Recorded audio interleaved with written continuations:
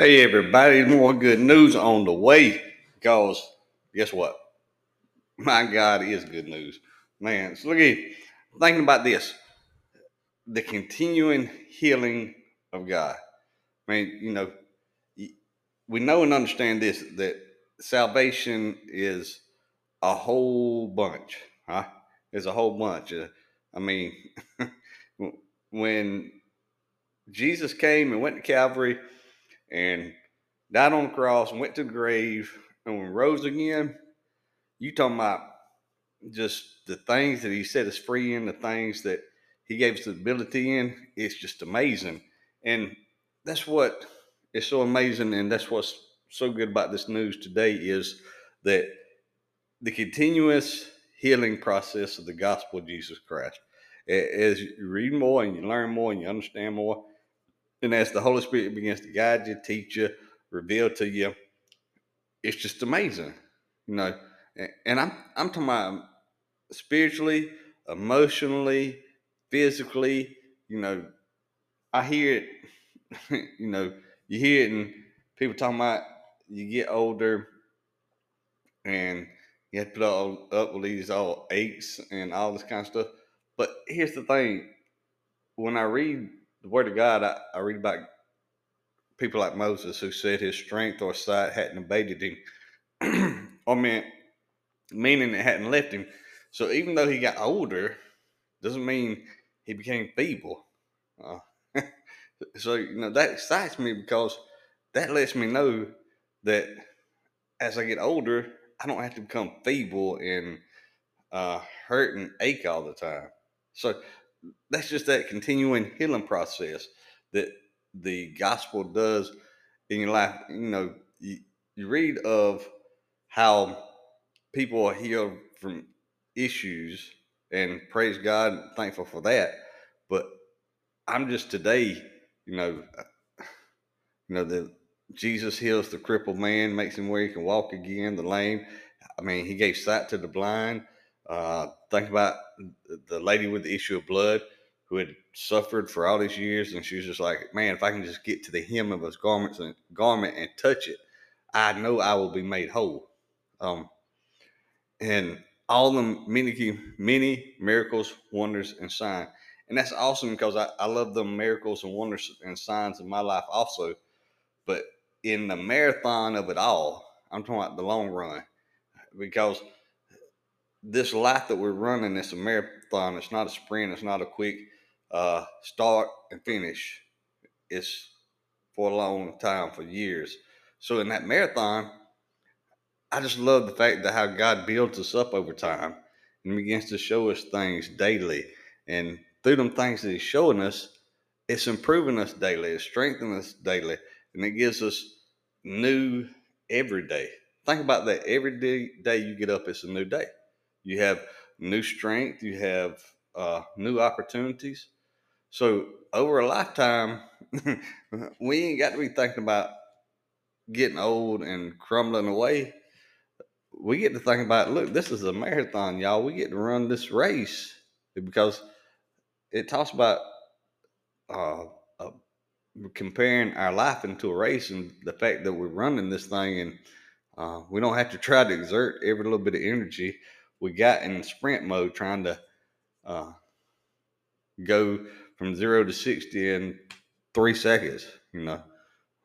We can gradually over time, and we're not going to have the perfect body and the perfect life uh, until we're in heaven with our Heavenly Father, because it says we will shed this corruptible, meaning things can come against us, but we'll put on the incorruptible, meaning things no longer will come against us. But at the same time, it tells us that we can have a life in abundance here. It's a good quality life. We don't have to be moping and groaning and whining. Um, and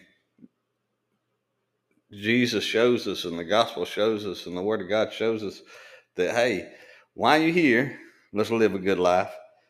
And while we're in heaven, let's live a great life. All right? Let's live a life here on this earth that's prosperous because so many people are running the sprint race after things and they're trying to get what they can and get it as fast as they can. and trying to hold on to it. And one of the beauties of what the gospel shown me is what the word rich means. It seems like rich in power and authority that everybody's trying to get in this day and time, and everybody wants to rule the world, and everybody wants this, and they want it now.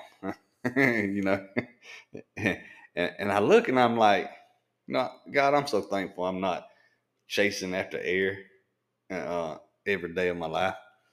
Because man, it would be a sad day if every day you got up as a hustle and bustle. Uh, you know, you hear people say it all the time to my, I'm a hustler. I get after it. I chase after it. Wait, have you ever seen them people? Man, it's got to be pretty miserable. Is about the best word I can think of it. Because if all I'm chasing after is the air, man, good luck. that just don't seem like much can come of that.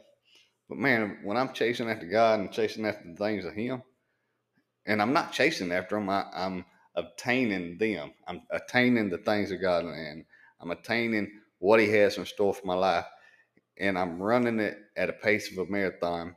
Then I'm gaining daily, and every day's a new day, and uh, now I have my joy and I have my peace, and them things the world can't take from me. You know, this world might can take a lot of things from you, but in the gospel, there's things they can't take from you. You can't take your joy. You can't take your peace. They can't uh, take the fact that you're a rich man.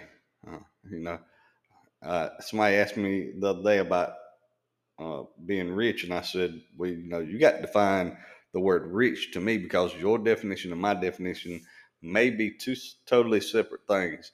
Your rich word might be how much money, how many pairs of Nike shoes you got, how much you have. Wherein my word rich means I've attained life, fresh air. My Heavenly Father gives me new breath every day.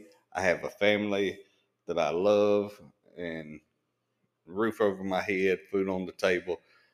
You know, that's the richness of life. And the richest part of my life is knowing that I have a hope and a future and the expectation. Because when you run in a sprint, you're just trying to get what you can because you're not sure. Huh? When you're running a marathon, you know and understand that every day is provided for. And you don't have to try to see how much you can get at one time and see how long it'll last you. Because in a sprint, you're like hustling and bustling and running as fast as you can, get what you can, and then to soak it up and hold it and hold on to it as long as you can. And then when it runs out, hustle and bustle for some more. Huh?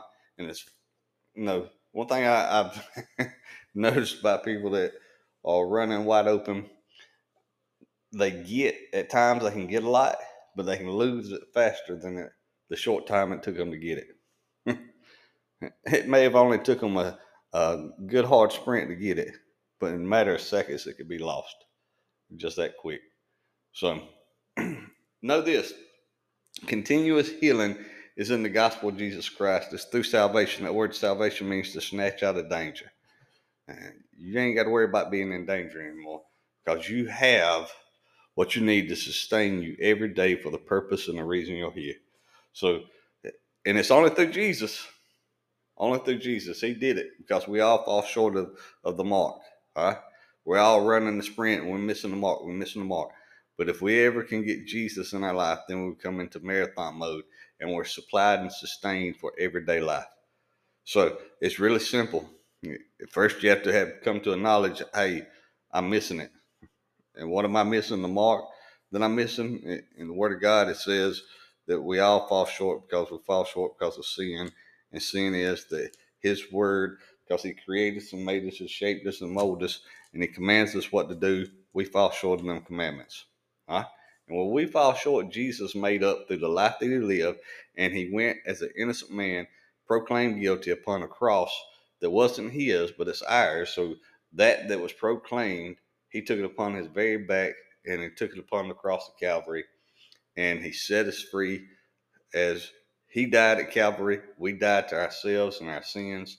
And just as He went to the grave for us and took that fear from the grave, no longer have to face the grave. And just as he rose in victory, our life will be resurrected with his life when this body is laid down and the corruptible is laid in the dirt, and we'll put on the incorruptible. But it all comes through confessing him as our Lord and Savior and confessing him before men. And when we do that, we receive the gift of the Holy Spirit that's going to lead, guide, and direct us in all things said and done. And hallelujah, we're in marathon mode. No longer are we running that sprint anymore. We're just straight running the marathon. We're being sustained daily for this walk upon this earth. And we can be in that place of peace, grace, mercy, and live it to the fullest. We can have a quality life. All right? We can have a life of quality. So be blessed in everything that you do, but most importantly, be a blessing to somebody else.